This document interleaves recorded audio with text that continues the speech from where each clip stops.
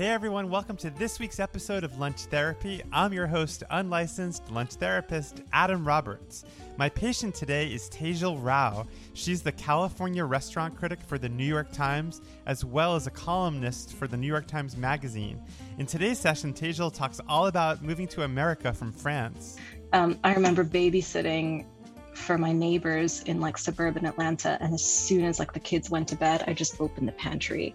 And I was like, fruit gushers and Oreos and all these American things I'd never had. And it was such a joy. Whether she worries about hurting a chef's feelings when she writes a bad review. I'm not writing to the chef. I'm not writing a letter to the chef. I'm not writing something for the chef's portfolio. I'm writing for my readers. And the home cooking that she grew up with. My mom is, she's born in Uganda, and she's Asian, but she's, from this community of East African Asians. Her family's from Uganda and Kenya, and my dad is from India, and they both are really excellent home cooks. So without further ado, here is my lunch therapy session with Tejal Rao. Well, Tejal, thank you so much for coming on Lunch Therapy. Hey, thanks for having me. So we got to meet a couple of weeks ago, and I guess we'd met before that, but it was 10 years before that. But it was really nice to meet you in person. And you had moved to LA right before the pandemic started, right? Yeah. Oh my gosh. I guess it was 3 years ago. So I did have some time before the pandemic to get to know the city, but yeah, not as much as it would have liked. Yeah, I mean, did that color your experience of Los Angeles in terms of how you viewed it?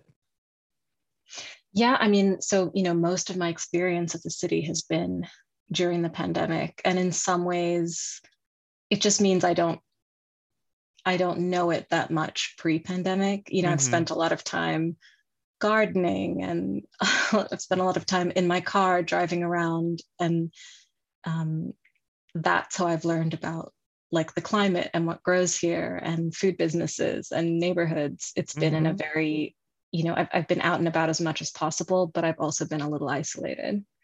Well, I think you're making all of your New York colleagues very jealous in your Los Angeles lifestyle, because it always seems you're in the garden, you were drying out persimmons. I mean, you're really flaunting your Los Angeles way of life these days, it seems like. I know. I don't mean to show off, but, it's January in LA and we have strawberries. Yeah, we did. And I got sugar snap peas the other day at the farmer's market. I was wow. like, you know what? I know it's January, but I love sugar snap peas, so I'm going to buy them. Well, we're going to get to your lunch therapy in a little bit. I wanted maybe to talk to you a little bit about something I'm sure your followers and readers want to hear updates on, which was you getting COVID and losing your sense of taste and smell, which you wrote about in the Times. And I'm curious about where you're at now and how you're feeling in regards to all that.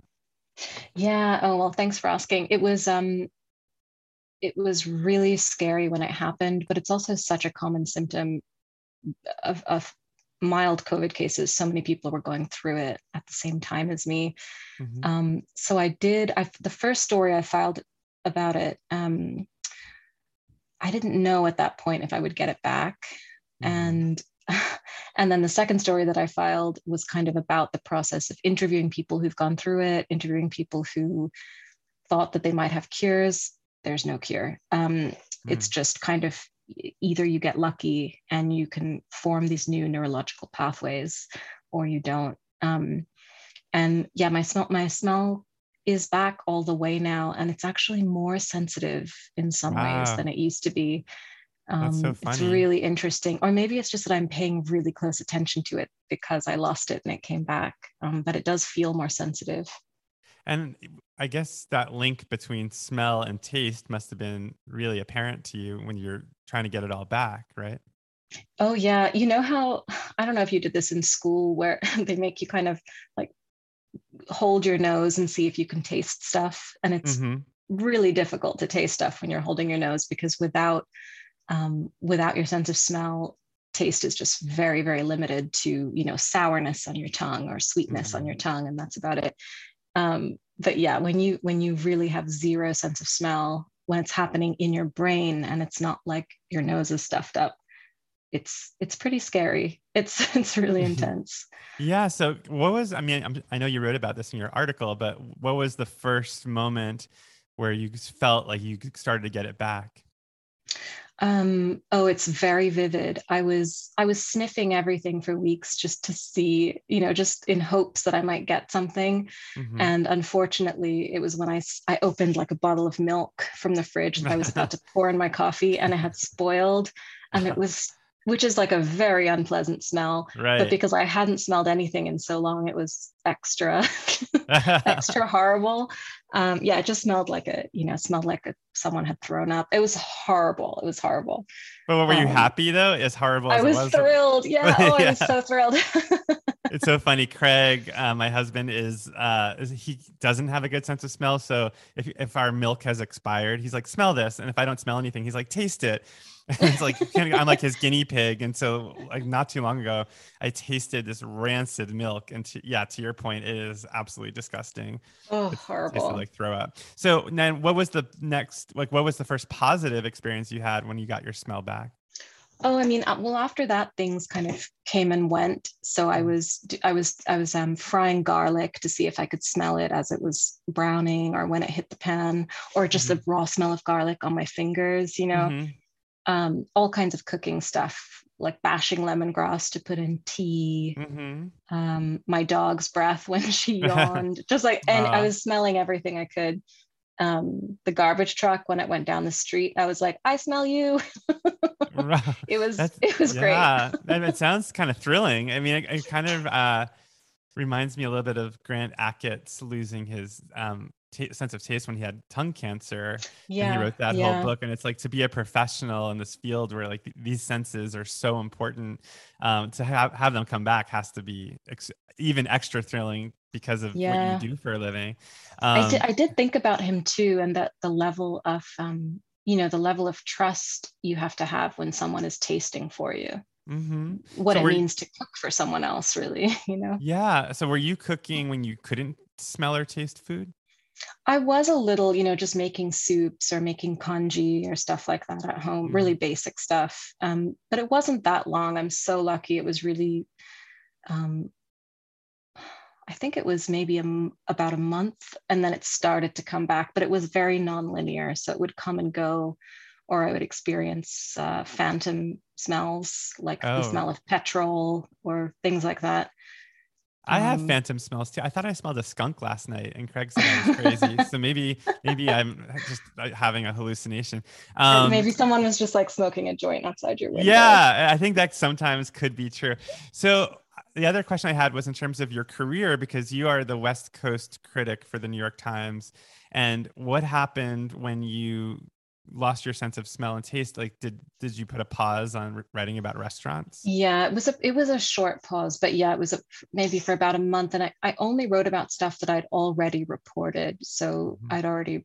I had already reported some stuff in San Francisco, and um, I think I'd already started my bagel story, so I finished it. But I didn't start anything. I didn't report anything because I couldn't report, for a Did you while. have any chefs like tweet out like this woman doesn't know what she's talking about. She has no smell or taste. Yeah, there was like one really mean person on Twitter. Oh, really? That Who really happened? It wasn't a chef. Yeah, it wasn't a chef. It was a non-restaurant person, and I just muted them because my feelings were so hurt. Oh no. Well, I'm glad you got it back, and now everyone Thank should be you. quaking in their boots. Um, so Tejal, maybe we'll transition now into your therapy session. So what did Oh you have yeah. for lunch today? Oh, I went to. Do you know this place? It's called Stuff I Eat in No, Inglewood. never It's heard of it. It's on, gosh, it's on 114 North Market Street. And I always remember that because one of the owners, Babette Davis, she sings a jingle for it on Instagram that has the address in the jingle. So I always remember. Yeah, it's a vegan restaurant in Inglewood. And I had the veggie burger, which, which is like kind of an old school, like kind of an old school hippy dippy veggie burger, like nuts and Mhm. grains. And um, it came with like thickly sliced grilled red onion and Mhm. both cucumbers and pickles and tomato. And the patty was like sort of delicate, a little bit crumbly, um, with lots of like crispy bits, crispy edges. And I think it had wild rice in it. It had a really nice texture, somewhere between like pate and patty, Yeah. on a sprouted bun. And it came with these home fries cut really small, but it was in a to-go container because I'm eating everything to go.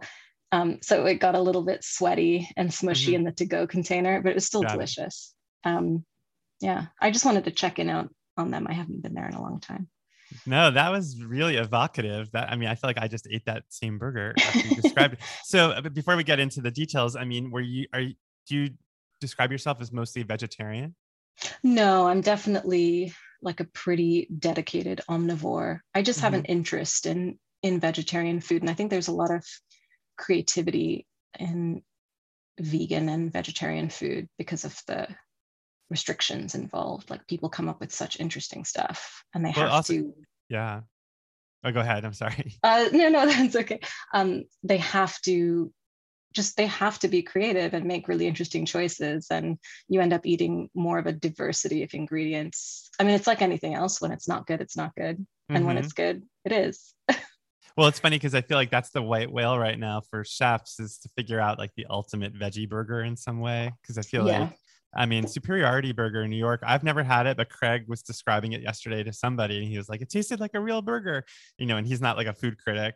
So I think that trying to get that sensation and that the feeling of decadence that you get. But so actually, in terms of your therapy though, when you were describing that burger, I mean, I just immediately gravitated to your sense of like noticing things and how detailed you are in terms of what you notice. And I guess my first question to you would be, has that always been true? Gosh, it has. And I actually think now so much of what I notice is like a way of appreciating it and enjoying it. But when I was younger, I noticed stuff and was horrified and disgusted by it. I was a really picky eater as a child. That's surprising. I didn't know that. Wow. Yeah. How do you explain the transformation from being picky to being an omnivore? I don't understand it. I mean, I'm sure I went through something, but and this is when I was very small, not when I was like a teenager. But I liked fairly like really simple things, like pasta with butter and cheese, or even just a ball of mozzarella with olive oil and salt. Like, I don't know, I ate like a really strict Italian grandma or something. It was so strange. And then when I was maybe 9 or 10, I started to cook when I was 9 or 10. And maybe it's cooking that made me love eating more. And where did you grow up? I'm sure I know the answer, but I forgot. When I was very small, I was in Kuwait and Sudan and England. And then we moved to France when I was 9.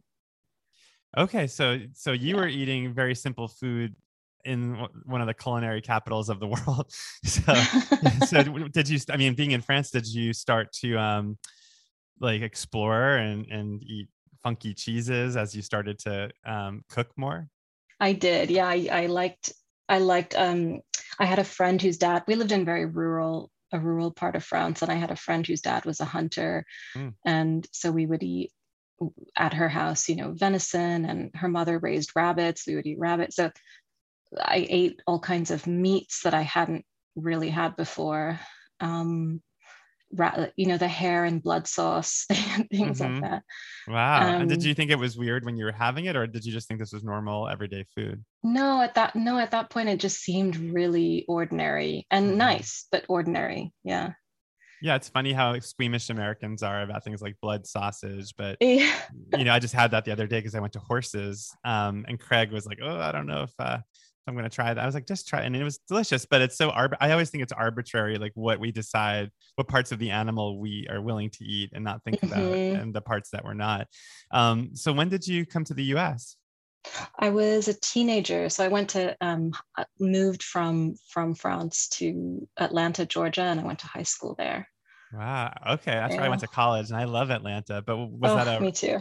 So what was it like though, coming from like eating, hair and blood sauce to Atlanta? Was that a tricky transition, gastronomically speaking?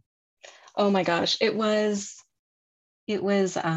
just this wonderland of stuff because I mean, it's not like we couldn't get packaged industrial snacks in France. Of course you can, and everyone gets them. But my parents just, until we moved to the US, didn't really buy that stuff. Mm-hmm. I remember babysitting for my neighbors in like suburban Atlanta. And as soon as like the kids went to bed, I just opened the pantry and I was like, fruit gushers and Oreos and like all these American things I'd never had. And it was such a joy. I actually wrote a column for the New York Times Magazine about my relationship with California Pizza Kitchen, because that was Mm-hmm. like an important cultural touchstone for my brother I and read I. that article, and Oh, you did? I related to it 100% because the very, very first thing I ever cooked were frozen California Pizza Kitchen pizzas. I would buy them in college, and I think you toasted them in the oven or like maybe microwaved them. But I loved the barbecue chicken one that had cilantro, and that was truly my like very first culinary endeavor, and I thought it was delicious too. But Yeah, it's I thought funny. it was like culinary genius, like barbecue chicken and cilantro and red Yeah, onions. Wow. I still think it's genius. I mean, It is. they It have a is. version of that. Where is it? At Costa Buona, maybe, or there's somewhere. La Mora does one occasionally. Or maybe Hail Mary might have something like that. But yeah, that Hail Mary combination. does. Yes, yes, Yeah. Hail Mary does. Yeah. But I was thinking about you as you were describing like these periods. It reminds me of Picasso. It's like you had your like France period, you have your junk food period, you had your not eating anything period, and then you had your COVID period. So when did you transition into like making food your profession?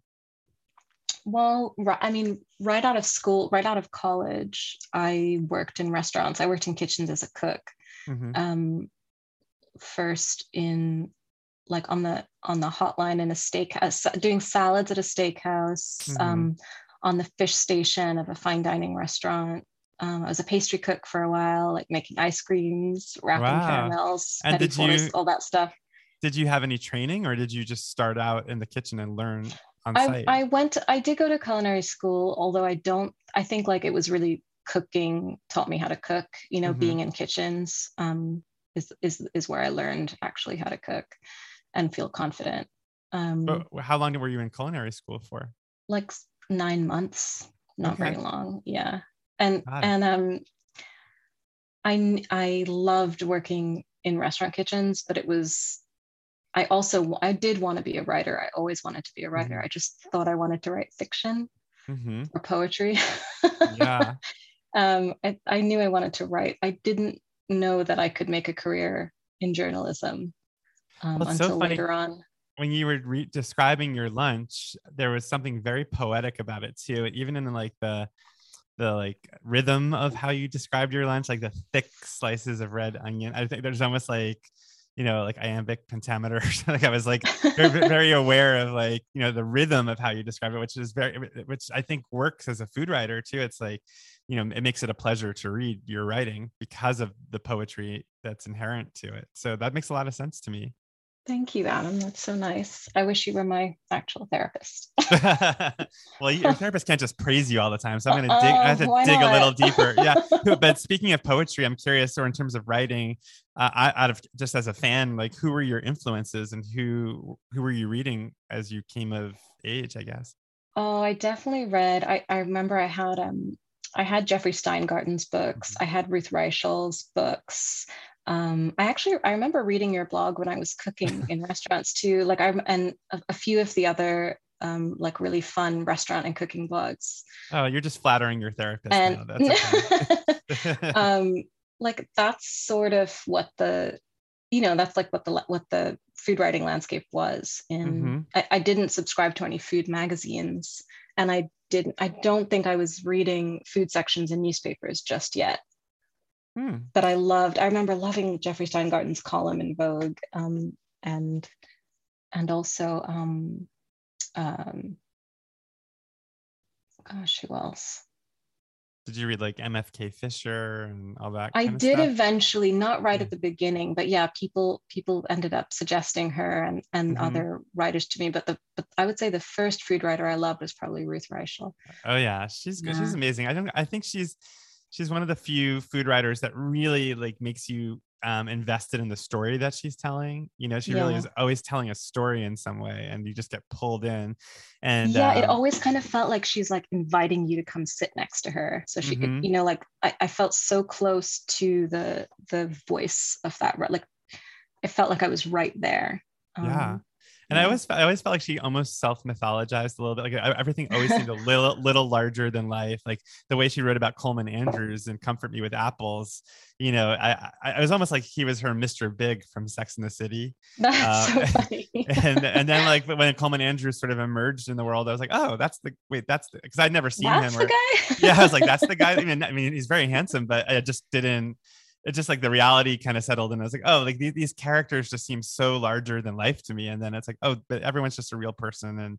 And even the way she described like Michael McCarthy, is that his name? Who's had Michaels in Santa Monica, and like because she wrote all about that in one of her books, and then he came to our table when we went there a couple like a year or two ago, and it was just like, oh, this is just a guy. He's just like a normal person. So back to you in terms of the transition again to the next period. I mean, I guess I'm curious how you went from cooking in kitchens and reading food writers and wanting to be a writer to actually fulfilling that dream and becoming a Oh food writer. yeah. Well, I spent about 5 years in New York, like freelancing. So I was doing, searching Media Bistro and all these Mm-hmm. different and Craigslist and picking up odd jobs here and there, like Mm-hmm. French translation, copy editing. I was still cooking. I would do like just catered events or special things where just like I was cooking with one other person for a small group. Oh yeah, And then I you had a wrote supper about that club. recently. Yeah, Yeah. that's what Then I was after reading that, about. Yeah. then I started a supper club in my apartment that I did a couple times a month, depending on how much money I needed to make, depending on how many other gigs I could get. I did that from like 2008 to 2012, and that's when I was able to get my first full-time writing job at The Voice. Like I'd sort of scraped together enough clips here and there Mm-hmm. to apply, and they sent me to do a test restaurant review, which I did, and that was my first like real newspaper job.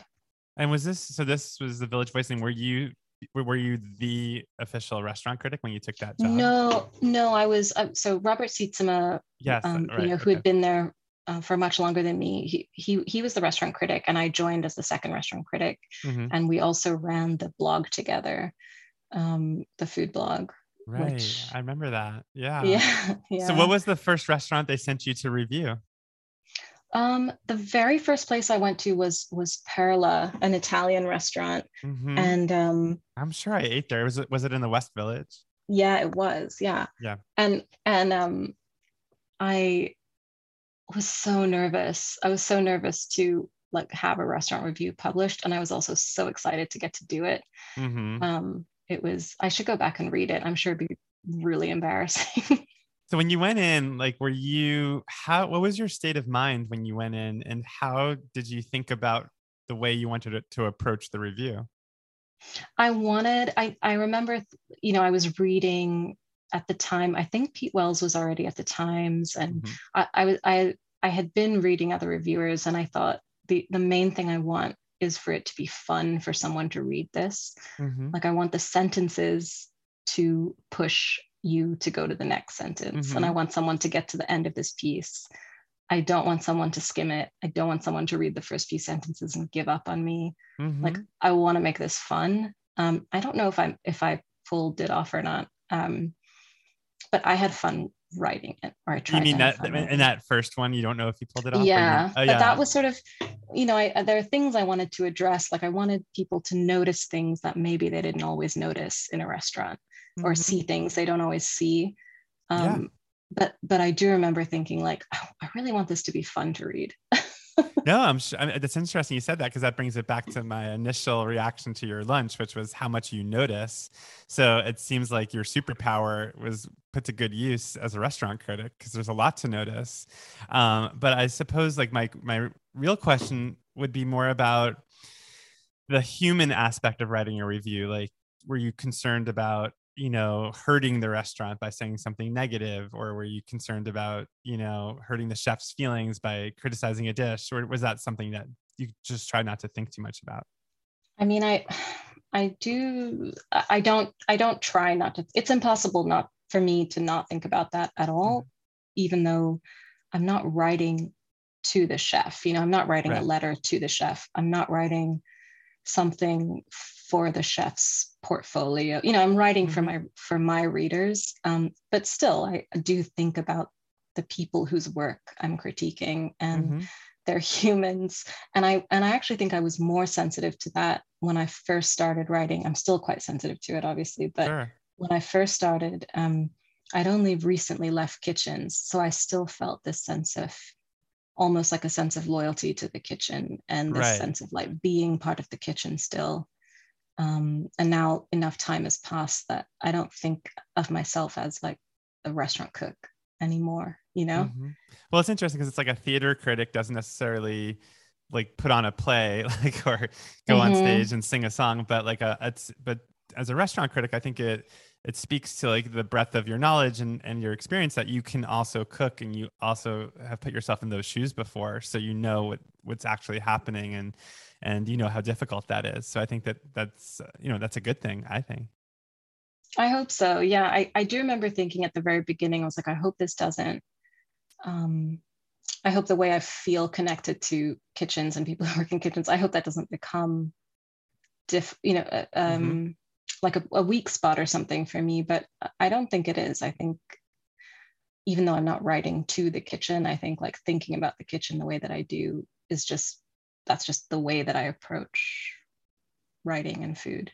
Well, I mean, to There's no fast getting forward. away from it. Yeah, but to fast forward a little bit, I mean, you definitely have thrown some bombs recently. I mean, I'm thinking about the article about Napa and going to the French Laundry and Meadowood, which was sort of not dismissive, but sort of it seemed like you were sort of ambivalent about those experiences, and I'm curious what those were like to write, and if you were Well, yeah, nervous. it's not that I was ambivalent. It's just that I felt, well, to be clear, at those restaurants, the level of skill is Hmm. so high and so many things are done so beautifully, so well.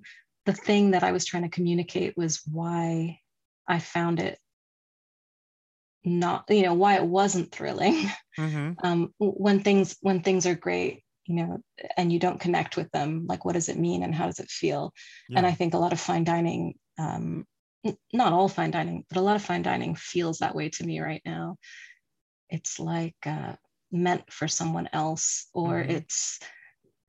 it's difficult to feel real joy Yeah. when you're in the face of it, and it shouldn't be like that. And I really wanted to communicate that dilemma. I hope I did. Oh, you totally did. And I think it's really interesting because as you were responding to my over dramatization of what you wrote, I was thinking about like who your audience is and how our country is so divided right now. And there's like the 1%, and then it just like it feels like to answer the question of like who is this for, it seems like it's not necessarily for like the people who are really, really interested in food and where it's going. It feels like that's where it's been, but it's not necessarily where the future lies. Mm-hmm. Because I feel even in LA, I feel like there's barely a restaurant like that. I mean, there's Providence, but it feels like the most exciting places to eat here are not in any way formal, and it feels like the newer chefs who are emerging are more interested in creating atmospheres that are convivial and welcoming than intimidating. Yeah, and I think like it is possible to have fine dining Hmm. where it doesn't feel like everything's moving along on a track, and Right. everyone is present and there is warmth and um, a sense of spontaneity, and I think that's possible. Yeah. I mean, but it can I be haven't been. really welcoming and really warm, and it's just that it's very difficult to do. Like not every fine dining restaurant with Michelin stars does it I feel well. like Blue Hill Stone Barns does that well because Mm, they're very. I mean, at least when I went there like 5 or 10 years ago, I don't remember how long it was, but there was something kind of casual and welcoming to it as opposed to very stiff and formal. But maybe I'm misremembering. But back to you. So I'm curious, like to rewind now, when you were at the Village Voice and you wrote the Perla review, was that mostly a positive review?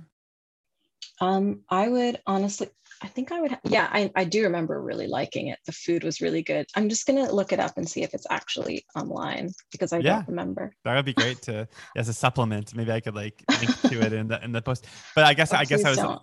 okay.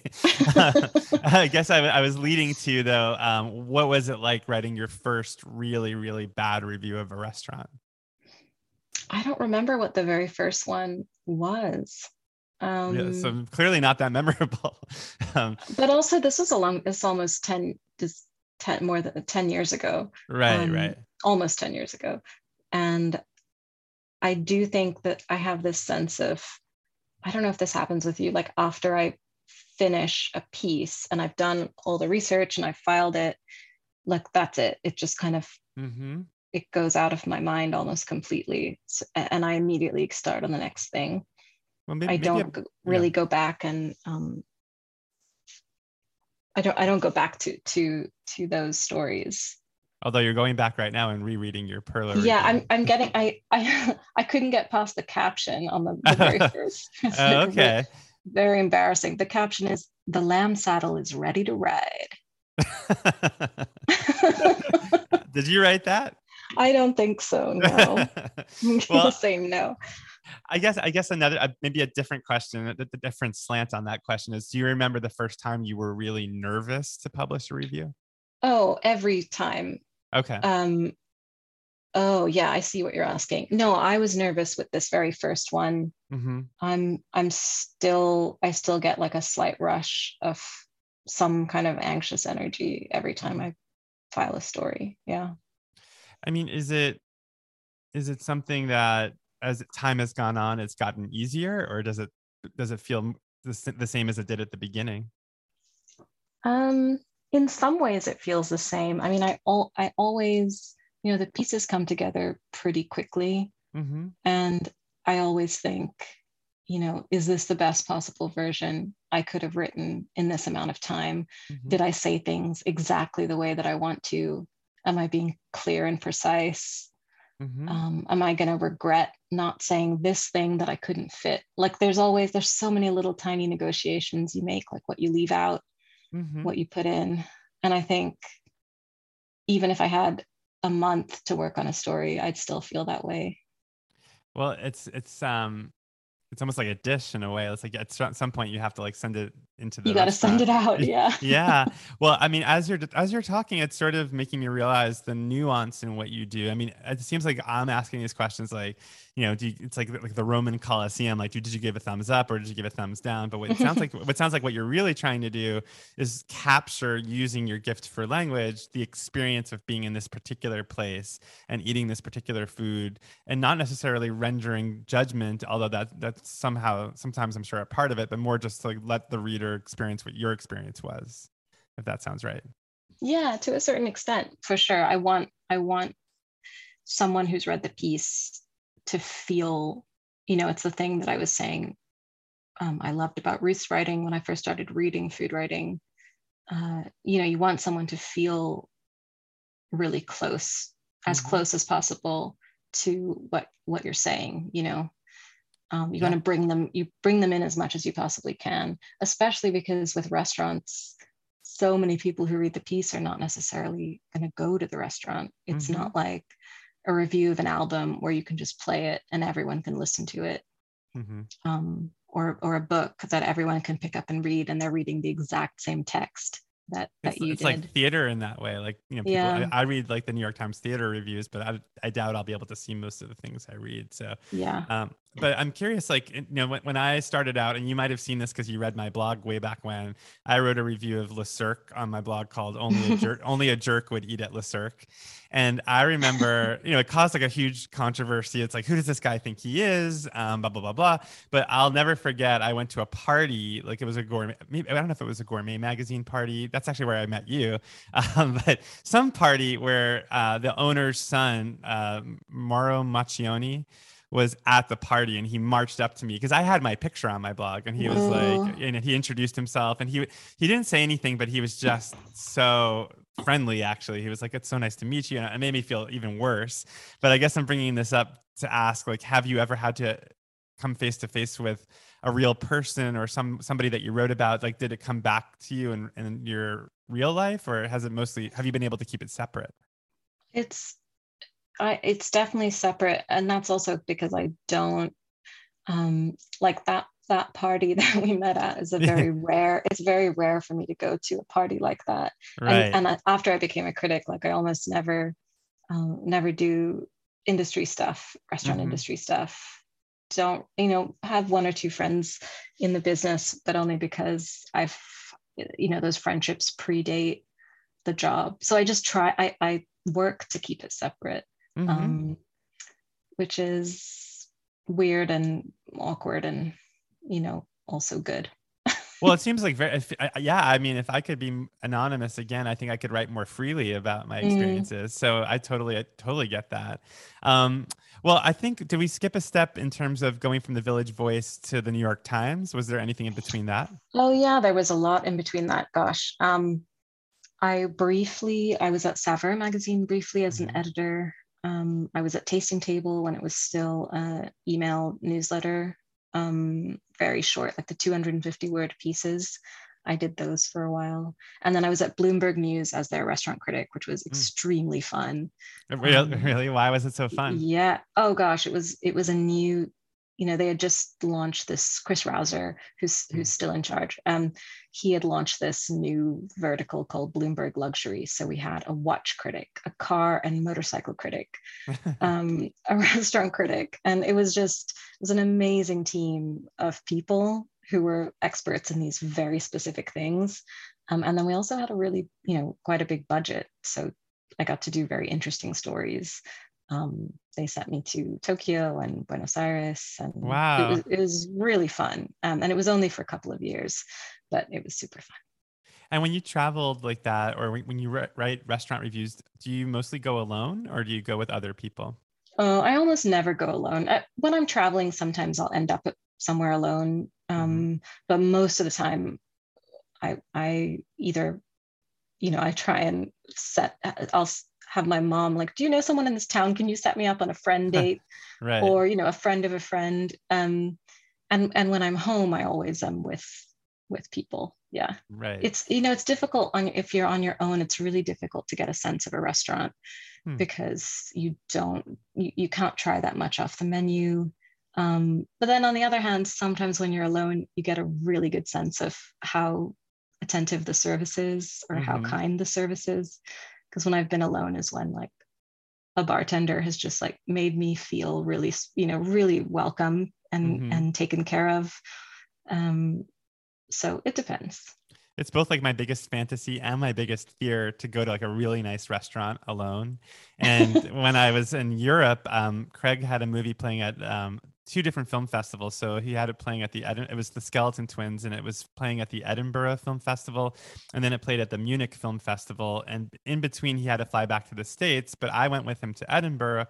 And then I traveled by myself to London, Strasbourg. I went to Paris. And so I did this amazing trip for Wow. Europe. But when I went to Strasbourg, I booked myself a table at this like Michelin starred restaurant that almost was like in a castle, or it was like in a park, like in a beautiful building.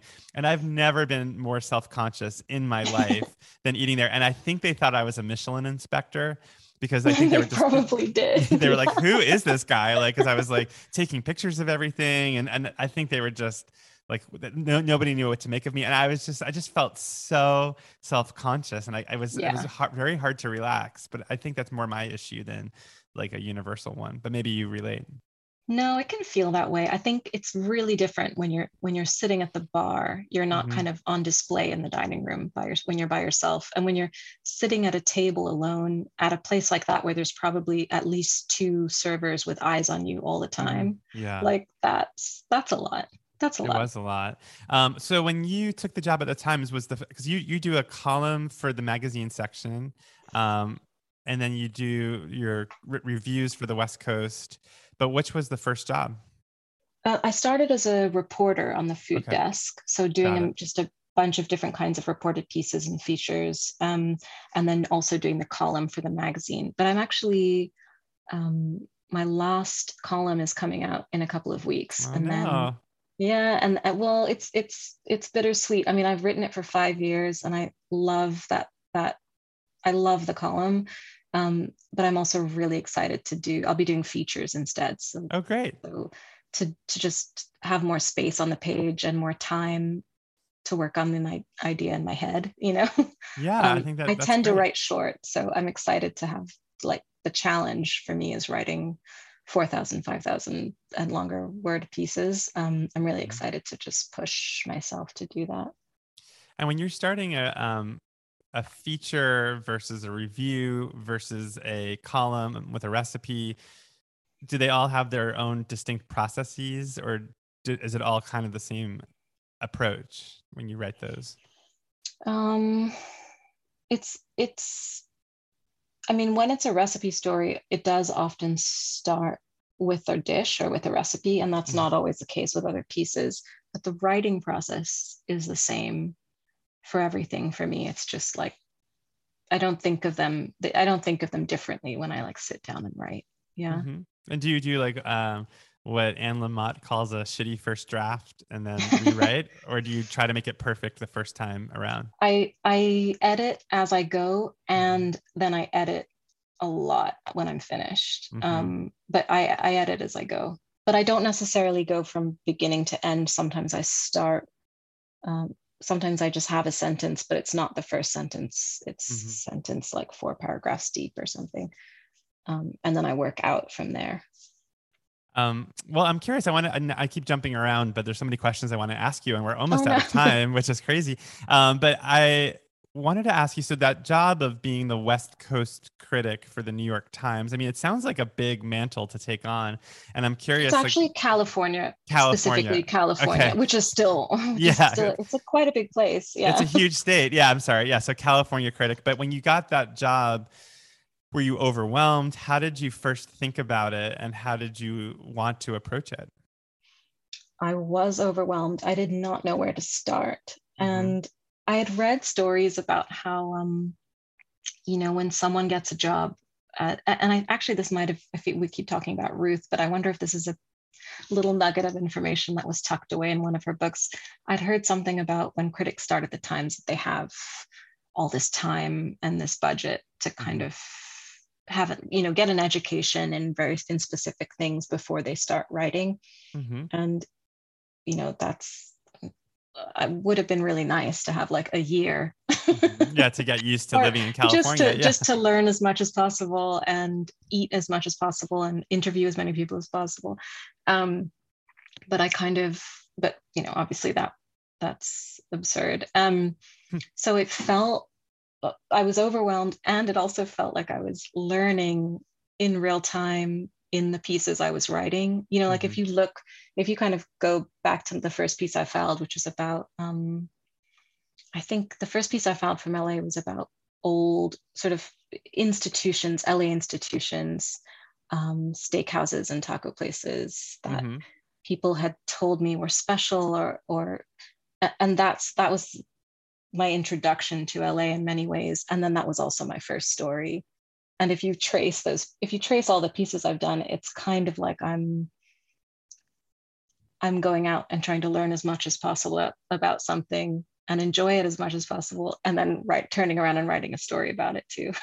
So I'm curious, now that you've had all this experience and you look back on your initial work, I mean, do you think there's anything you got wrong, or do you think that, or maybe a better question is like, how has your perspective on California changed through this job? I mean, it still feels like this vast, unknowable place. Like I could Hmm. spend my whole life here and, just be dipping my toe into Hmm. the, there's so much going on, which is so exciting, which is part of why I love it here. Yeah, Um, that makes it's sense. it's like a thrill. I don't think I got anything wrong. I mean, I feel like the pieces I wrote were at least true to the moment that I wrote them in, Yeah, I don't think that you was the right know? question. Yeah, it was more, Yeah. I guess I was curious more about your arc of being here. But when you got this job, did the job come first and then the move to California, or were you planning to move to California and then the job came? The job came first, although I have family here. My brother and his wife are here, and my Hmm. nephews and in LA, and I really missed them and wanted to be near them, Hmm.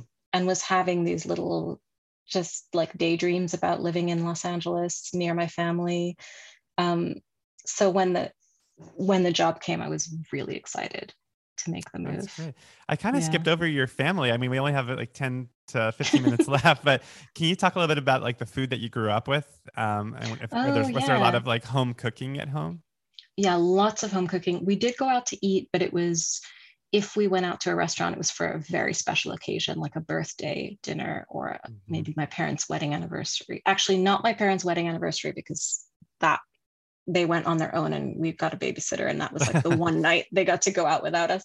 Um, so my my mom is she's born in Uganda, and she's Asian, but she's from this community of East African Asians. Her family's from Uganda and Kenya, and my dad is from India, and they both are really excellent home cooks.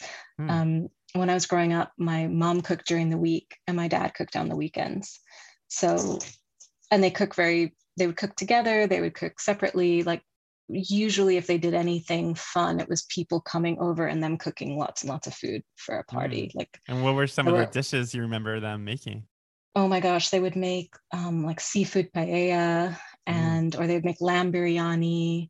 They went through phases, which makes sense to me because I think I do that too. Like, Yeah, you're there's one Picasso. summer where where you only want to make pizzas and you're obsessed with like making a really good pizza, or Hmm. whatever it is. And they definitely did that too. And gosh, I do lamb biryani is still a special thing that she'll make for a big group. Like if it's 20 people or 15 people, my mom will do that. But they cooked a lot, and day to day, it was really simple. Like day to day, they'd make, like dal and rice and a vegetable, or maybe roast chicken and a salad, um, chicken Kiev. My dad really loved chicken Kiev. And where are they now? They live in Washington State. Oh, Yeah, okay. I think I knew that because yeah. that's where Craig's from. Oh, And okay. so were they happy that you moved to the West Coast too? Oh my gosh, we're all in the same time zone for the first time Yeah. in ages. So yeah, it's really nice.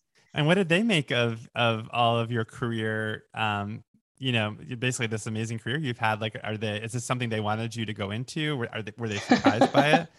I haven't had that conversation with them recently, but they they do love, they love food, and they sort of like have a lot of respect for people who make food well, people who care about food or the things Hmm. they grow. So I think that they understand and appreciate the work I do Hmm. at least a little bit. When I was freelancing, that wasn't the case. They were like, Right. why don't you get a job? That sounds like my parents right now, and I'm 42 years old. So did you ever bring them along for a review, and did they have a lot of opinions? Oh my gosh, not that often because we are so rarely in the same place. But I convinced my mom when I was working at Bloomberg, I convinced my mom, who was then living in Thailand, to Hmm. meet me in Tokyo. Wow. And so she went to Noma Tokyo with me, Oh, which wow. That's so cool. which was like a really fun experience. And she was just this fearless, like she was having the time of her life, eating raw prawns covered in live ants. And Like, um, I could never. I yeah. don't think I could do that. And I remember I did I did there was a non-alcoholic tasting option, and I did that because I was really interested in the concoctions they were making with juices, and and my mom did the wine tasting, and she had a great time, and it's fun to, I think when you're reviewing a place, you're reviewing your own experience. You're not, but there was definitely something really delightful about seeing someone I love just like enjoy herself so much, right? Yeah, that makes a lot of sense. I mean, on the flip side, I wonder, like, do you ever have to separate, like if you're in a bad mood and you go to a restaurant, or you just got some bad news or something, is that difficult to like separate out, like, is this the restaurant's fault, or is this just something I'm projecting onto the experience?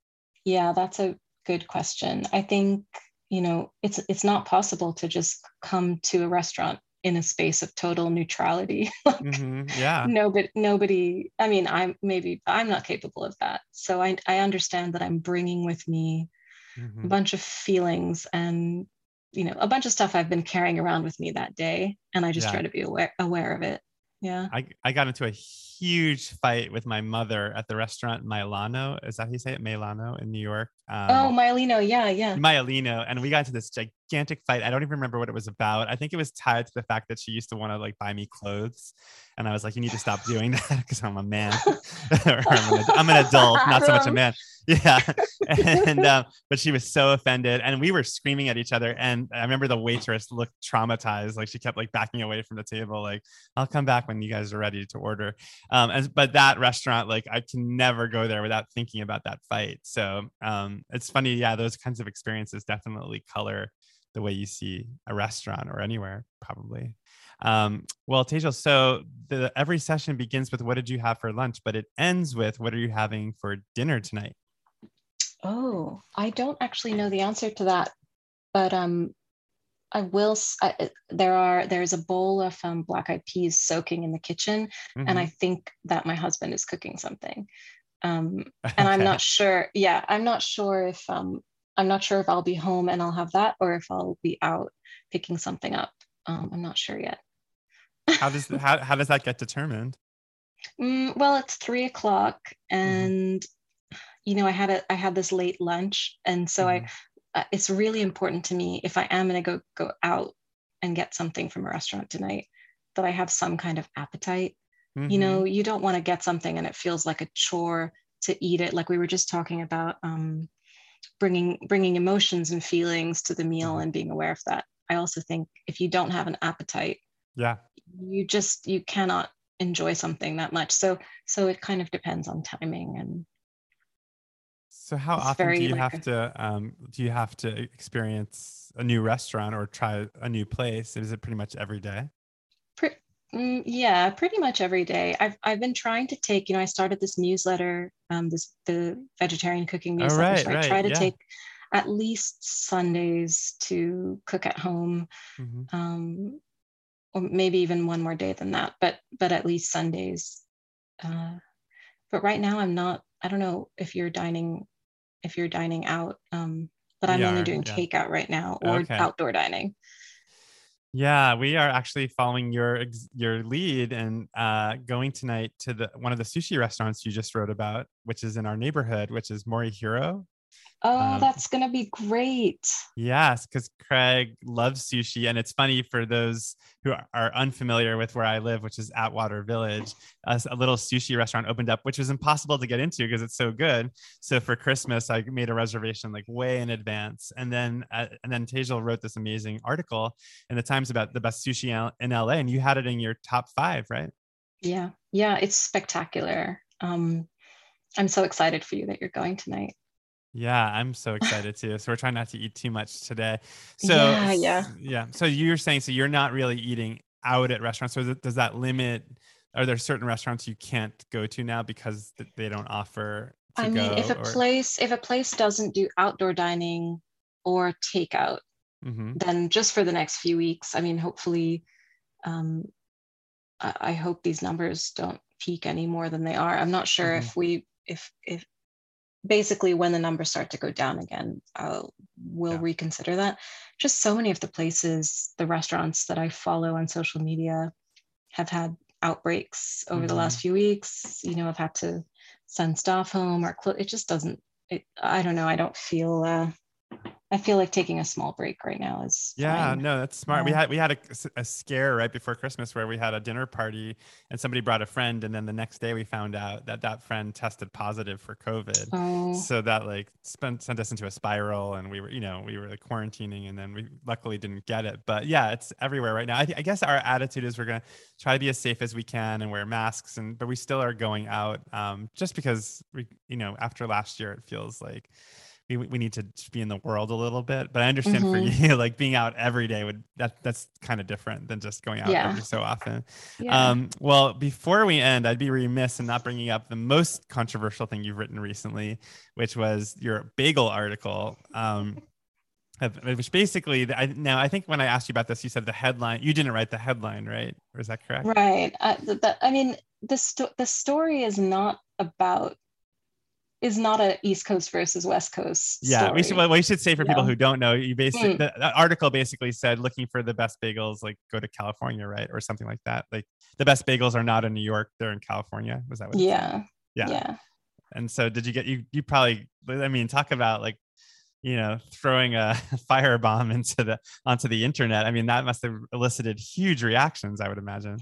It did. There were so many angry commenters. I'm sure there's so many comments that were just they didn't pass they weren't cleared to be published because they were so vicious. They had some horrible emails. But I really do stand behind that story, and the bakers featured in it are so excellent, and Courage Bagels is wonderful. And well, it's funny because I had Ed Levine on this podcast, and Ed wrote the New York Eats book like 10, 15 years ago, and like is like an authority on New York food. And when he was on this podcast, he said the best bagel he ever had in his life was at Courage Bagels in LA. And there you go. But so I went there too, based on what you wrote and what he said. And I will also stand by what you said. And it truly is the best bagel I've ever had in my life, for sure. Because it's so unique. It's like floats out of the carton. Like it's got this like lightness to it. And then the crust is somehow so crusty, even though the center is so light. Yeah, it's really wonderful. Well, I stand by everything. Although I can't get one anymore because, the line is so ridiculous. I haven't had one for ages. Yeah, I know they need to expand. Do you ever think about that when you write about a place that you're going to change like your ability to go there? I don't think about it in terms of my ability to go there, but I do think, this is a very small, because I'm often drawn to, businesses that are just one or two people doing something exceptionally well. Yeah. And I think, and it feels like it's like a blessing and a curse to have the attention. Yeah. In fact, like one of my lunch therapy patients, Dan Adut, had a favorite, like, what kind of place is it? Izakaya or what's it called where they grill the food? Totally blanking, but he had a favorite yakitori. Yes, he has a favorite yakitori restaurant. And when he went there, he told the chef, he's like, I'm going to put this on my social media. And the chef was like, please don't. Like, don't. Please, I don't want to. Yeah, he likes it the way it is. So I'm sure there's some chefs out there who kind of just want to keep things small. So, Tejal, thank you so much for doing this lunch therapy session. I hope it was. This was so fun. Thank you. Yeah. And let's hang out in the new year. Great. Yeah. Talk to you soon. All right. I'll talk to you later. Take care. Bye. Bye-bye.